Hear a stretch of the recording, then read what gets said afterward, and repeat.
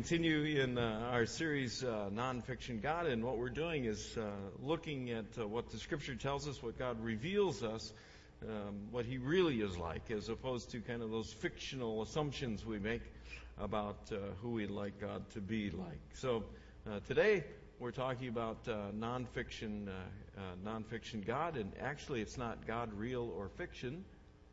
So guys, I hope you have the right one loaded. There it is. There we go. Nonfiction God.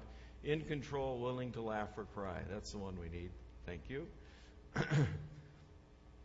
And you can see, perhaps Psalm 89 is the place that kind of captures the awareness of what we're going to look at today, what God reveals to us about His nature. In Psalm 89, you can see it says, "You are the Lord God, all-powerful. No one is as loving and faithful as you are." So we'll start with the first half of that one. It says, "You are the Lord God, all-powerful." What did you just learn about God? He's pretty powerful stuff, huh? Yeah.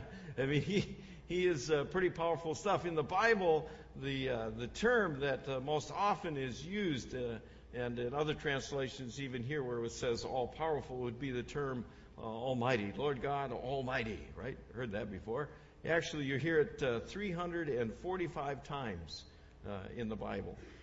And of course, each time the word Almighty is used, it's referring only to God. And so the Bible's pretty clear about the nature of God being Almighty, being all-powerful. Now, what's the problem with that? Well, the problem with that is that it doesn't match up with the fictional assumption that a lot of people have about the nature of God. That fictional assumption about the nature of God's power can probably be summarized with this guy right here. Do you know him? It is? Don't say Robin Williams. That was the voice, right? Yeah, it's Genie, right?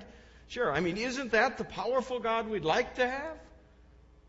I mean, the God that we can say, sure, He's all powerful, but His power is all about what my needs, what my wants, what my wishes are.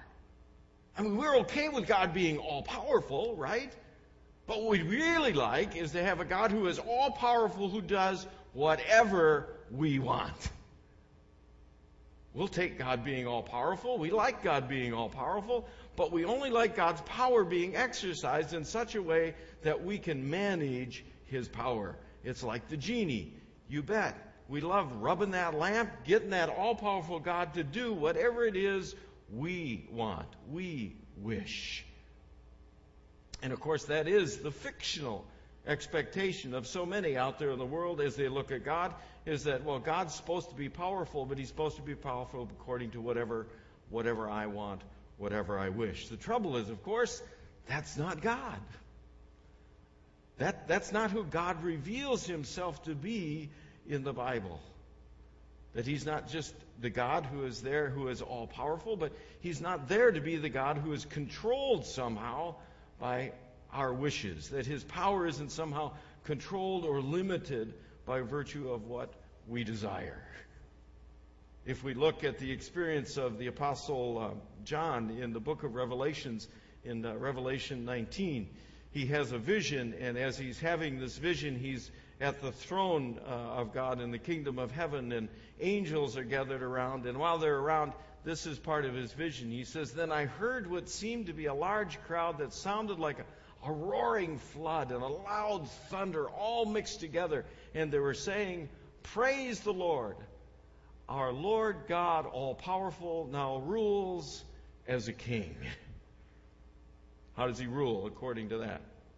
Well, He rules as a king. It may be a revelation to you, but kings don't rule according to whatever their people want. Kings are supposed to rule according to whatever is best for the kingdom, aren't they? Kings rule according to whatever their intention is, whatever their purpose is, whatever is best for the kingdom. Kings aren't put in positions to rule so that they can rule according to whatever every person in their kingdom wishes. Kings aren't supposed to operate according to polls. They're supposed to operate according to what is best for the kingdom in terms of the purposes of the king and what the king wants to accomplish. Kings don't operate around their people's wishes. The Bible says this is who God is. God is a God who is all-powerful, and He exercises His power by virtue of His own desires and not what we wish. If you go to Job 26, you can get Job's take on it, and remember who Job is. Job is a guy who went through a little bit of struggle, would you agree? He's a guy that understood the nature of God, however, that God wasn't there just to do whatever he wished. Instead, Job describes God this way. By His power and wisdom, God conquered the force of the mighty ocean. The heavens became bright when He breathed, and the escaping sea monster died at the hands of God. And these things were merely a whisper of God's power at work. How little would we understand if this whisper ever turned into thunder? What does Job understand? He understands the awesome nature of God's power. And the only one that intentioned and controls God's power is God Himself. God is not here to do whatever we wish. God is able to do whatever God wishes. So what are we left with? Well, what we're left with is just the reality that we have an all-powerful God, and that all-powerful God can do whatever He wants to do. He can exercise His power in whatever way God chooses according to His own purposes. Good for us, however. God's purpose is to exercise His power for His own purposes and also for our benefit. How do we know that? Look at Psalm 68. Psalm 68 gives us some advice. It says, our God, show us your strength. Show us once again. What's the psalmist want to have happen?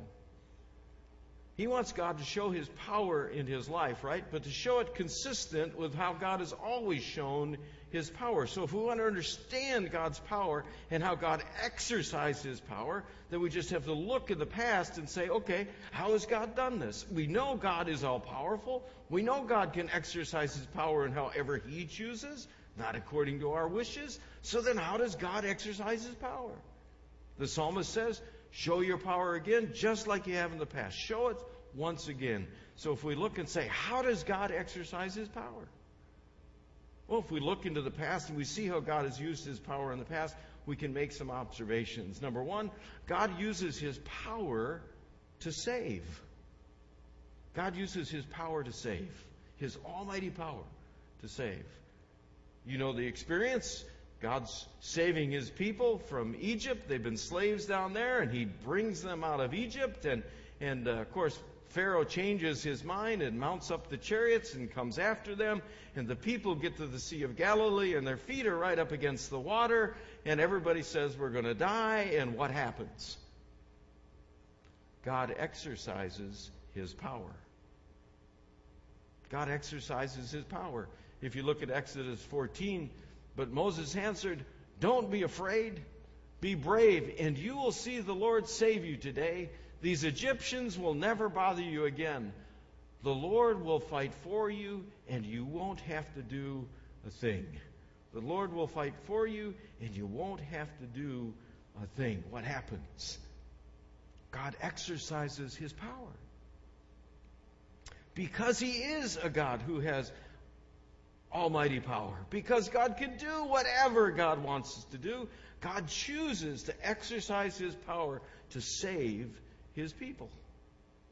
They're up against the water, and of course what happens? But the waters roll back, and the people walk through on dry land. Why? Because God exercises His almighty power. And He always exercises that power for the purpose of saving His people. And we look at that experience and we remember that experience and we say, man, that was awesome. Wasn't that awesome? I mean, what a powerful God. What a cool, almighty, powerful God that He rolled back the sea and the people walked through on dry land, and then the enemies of His people come after Him, and the seas swallow up the chariots. What a wonderful, incredible, all-powerful event to show God's mighty power to save. The reality is, that's nothing compared to what He did for you in Jesus Christ. That experience, that all-powerful experience of rolling back the seas, is nothing compared to the power that he showed in Jesus Christ. I mean, think about it. If we could today take all of our sins, everything that's been piled into our life, everything that we're ashamed of, all the guilt that we've carried with us up until this point into our life, if we could take all of that and pile it right here in the room, for everybody in the room, yours and mine and everybody else's in the room, we could just pile that up right here. Pretty good pile? Now imagine if we would expand that pile and say, now we're going to take all of the sins of all of the people who have loved God forever and ever in the past. All of those folks from generation to generation to generation, all those generations you know and you've long forgotten, we're going to take all of their sins that they've committed, and we're going to add those to the pile. How big would the pile be? If we could take all of those sins of humanity and put them in one place, how big would the pile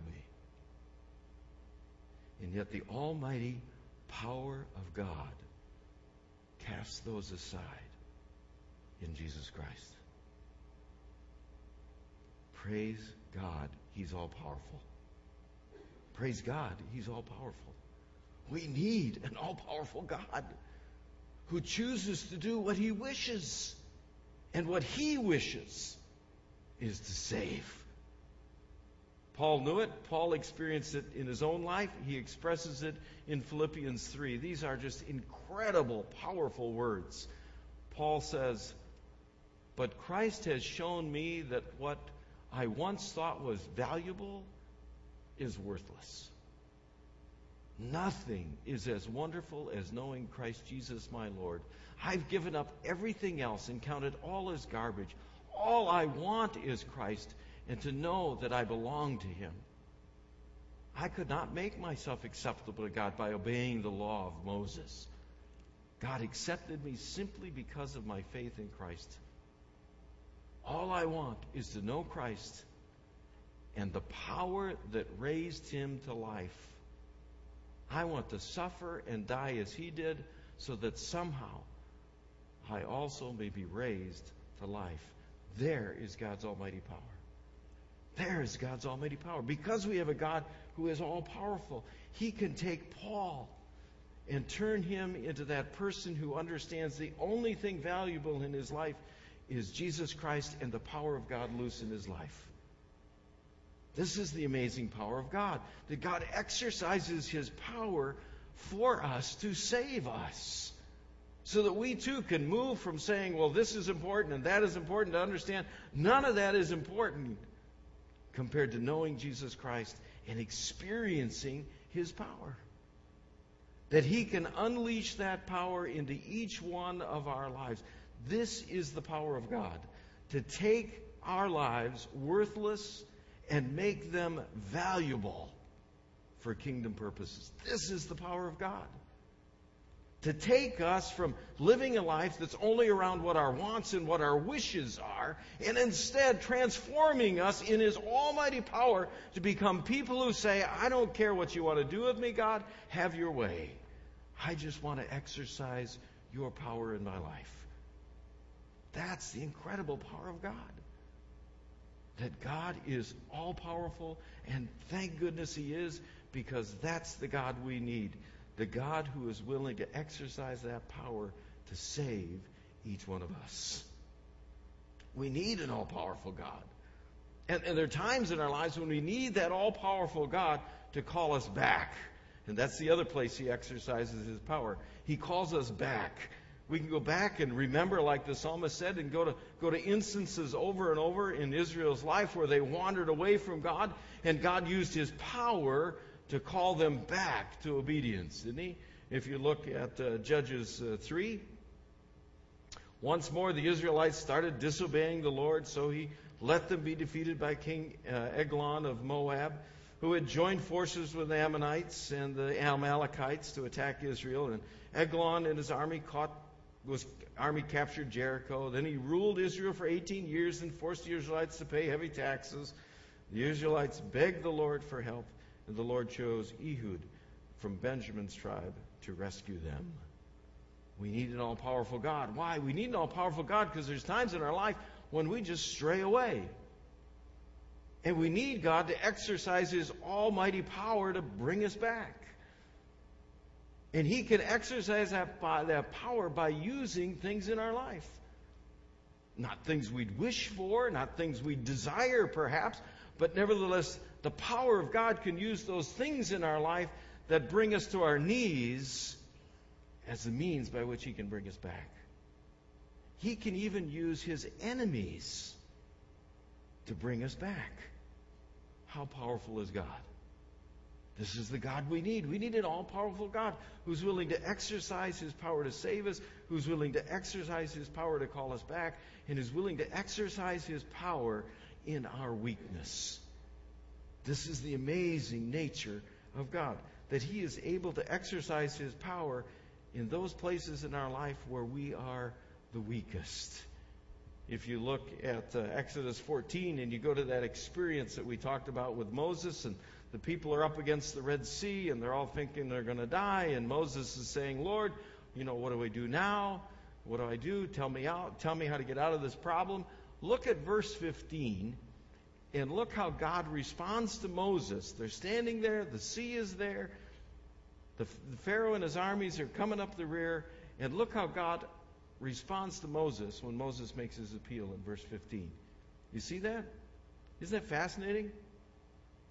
The Lord says to Moses, "Why do you keep calling out to me for help?" What do you suppose God is telling Moses in that? Moses, why are you bothering me?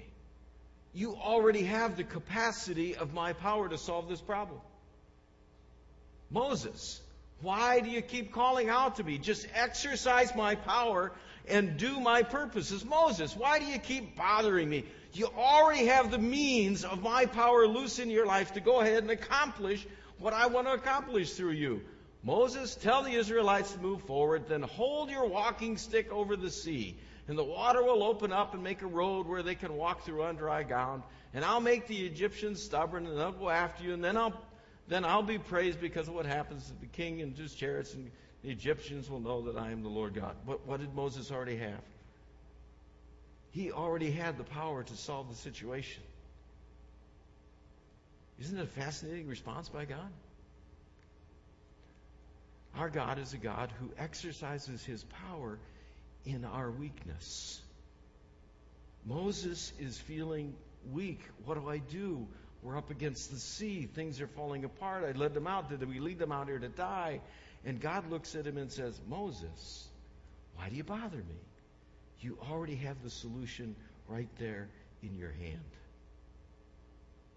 Moses needed to believe the words that he spoke to the people, that God is one who fights on our side and you won't have to do anything. See, this is the amazing nature of the all-powerful God, that our all-powerful God is willing to work in each one of our lives and lend us that power. He's willing to lend us that power into our lives. Look at the apostles. When Jesus was arrested, what did they do? They ran and hid. After the resurrection, after the Holy Spirit is poured out, what's the book of Acts say? In a powerful way, the apostles told everyone that the Lord Jesus was now alive. And God greatly blessed His followers, and no one went in need of anything. What happened? All of a sudden, the power of God started moving in their lives. Those who lived in fear now are out in front and exercising incredible power. This is what God does. Our all-powerful God chooses to exercise power into each one of our lives.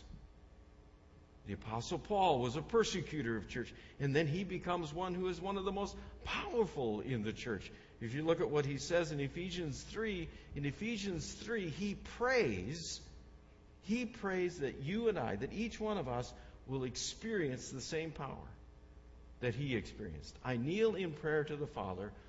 All beings in heaven and on earth receive their life from him. Does he know who God is? God is wonderful and glorious. He gets it. I pray that His Spirit will make you become strong followers and that Christ will live in your hearts because of your faith. Stand firm and to be deeply rooted in His love. I pray that you and all God's people will understand what is called wide or long or high or deep. I want you to know all about Christ's love, although it's too wonderful to be measured. Then your lives will be filled with all that God is. I pray that Christ Jesus and the church will forever bring praise to God. Now look at this one. His power at work where? In us can do far more than we dare ask or imagine. We have an all-powerful God. And this all-powerful God lends to us His power. He lends to us those very words that Moses told the people, don't be afraid. Don't be afraid. God fights for you on your side. What we need to do is start thinking and start acting and start believing in an all-powerful God. We need to stop worrying about what we wish God would do and instead let God begin to fight the fights in our lives, because you've got fights going on. You've got battles in your own life. You've got things that God needs to overcome in your life. And it's to understand this all-powerful God is willing to fight to save. He is willing to drive those things out of your life and bring you back. And He is ready to exercise His power over each one of those things in your life. Not because you wish it, but because that's who He is. And that's what He chooses. We need to begin acting like we have an all-powerful God. Well, let's go back to the beginning. We need to get the other side of it. It would be great for us to say, okay, that's good. That's an awesome awareness that we have an all-powerful God. The problem is, a lot of people in our world will hear that message and say, wow, we have an all-powerful God. Okay, but you know what? I think this all-powerful God of yours is distant and cold. It would be something like this. If you go to Psalm 89, you need to flip a couple ahead there. Yeah. The willing to laugh and cry. Notice the second half of the verse. You're Lord God all-powerful. No one is as loving and faithful as you are. You see, it captures another part of the nature of God. This all-powerful God is also a God who's compassionate and loving. The trouble is, a lot of people see God in a fictional way with this character here. Do you know who that is? Am I the only one that saw that movie? You know who that is, don't you? Don't say the Governator. I mean, it is the Governator, right? But yeah, that's Mr. Freeze. Right? That's Mr. Freeze. And what is Mr. Freeze? He is cold, cold-hearted, uncaring, sitting on his throne. Do you know people who understand and think God's that way? I mean, isn't that the rap? Okay, it's great if you have an all-powerful God, but your all-powerful God could care less about me. It's okay for you to say you got this all-powerful God, but guess what? He must be sitting on His throne, be cold-hearted, and just watching my life unfold and just laughing at every moment. That they understand God to be cold and distant. But the psalmist reminds us, look at God. Look at what's happened in our lives. Look at what God has been like. And you just heard the gospel read where Jesus went to the tomb of Lazarus. Did you hear how many times the gospel recorded the emotions of Jesus? It's that shortest verse in the Bible. It's in John 11 if you look at it. And what does it say Jesus did? Verse 35. Jesus, that's emotion, isn't it? That's not cold-heartedness. That's emotion. It says in the text over and over again that He was weeping and that he was totally upset by this experience. You see, that's feeling, that's caring, that's compassion. We can see God exercising emotion another place in Christ. And we have to be careful with this one because it's not an excuse to have uncontrolled anger. If you go into John 2, it's when Jesus goes to the temple and He sees what's going on in the temple and He gets upset about it. He gets angry about it. He exercises good, appropriate, righteous anger in that experience. And again, I want to be careful. It's not saying anger's okay, unbridled anger, because there's some people who've got trouble with anger. And you may have that trouble, and God may need to take control of that in your life. But we can see in Jesus the exercise of this emotion, where he willingly exercises anger. And he puts together a whip, and he drives the money changers out of the temple. Why? Because he just is experiencing this emotion and this anger. Or we can go to Jesus in Gethsemane before he's arrested, and he takes the disciples and says, I got to go pray. And we get him in Gethsemane in Matthew 26, and it says that he was deeply saddened, right? He was very sad and troubled. That's all emotion, isn't it? See, the Bible shows us that God is not only an all-powerful God, but this all-powerful God exercises that power because he has compassion and loving kindness. He exercises that power, and that power is tempered by his own person of being a compassionate and loving God. Psalm 103 says, the Lord is compassionate, gracious, slow to anger, and what? Abounding in love. This is the nature of God. That God is all-powerful, and yet he is compassionate. Here's the last piece. This is the one I like most.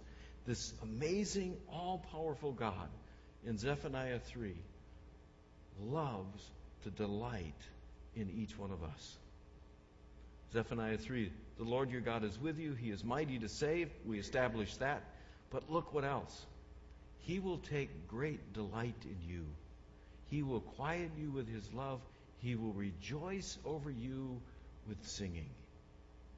This incredible, all-powerful God who wants to exercise that power in our lives to save, to bring us back, and to exercise that power to overcome those things that he needs to fight in our lives, is a God who is waiting to sing and dance in heaven over each one of our lives as we receive and let him exercise that power. Is this an incredible God? He is all-powerful, and yet his power is tempered by his incredible compassion and love for each one of us. Let's pray. Father, thanks for being who you are. Thanks for being this incredible God who's willing to not operate just on what we wish, but is willing to be the God who moves all things according to your purpose. And you know what's best in each of our lives. And you're willing to be the God of strength and power who fights for us. We pray that you would just come into each one of our days and each of our moments and exercise your will and your power. And when we stray, bring us to our knees. Call us back. Help us to know the incredible saving power of Jesus Christ. And in your love and your compassion, continue to walk with us each day that you might delight in our lives. We ask it through Jesus Christ our Lord. Amen.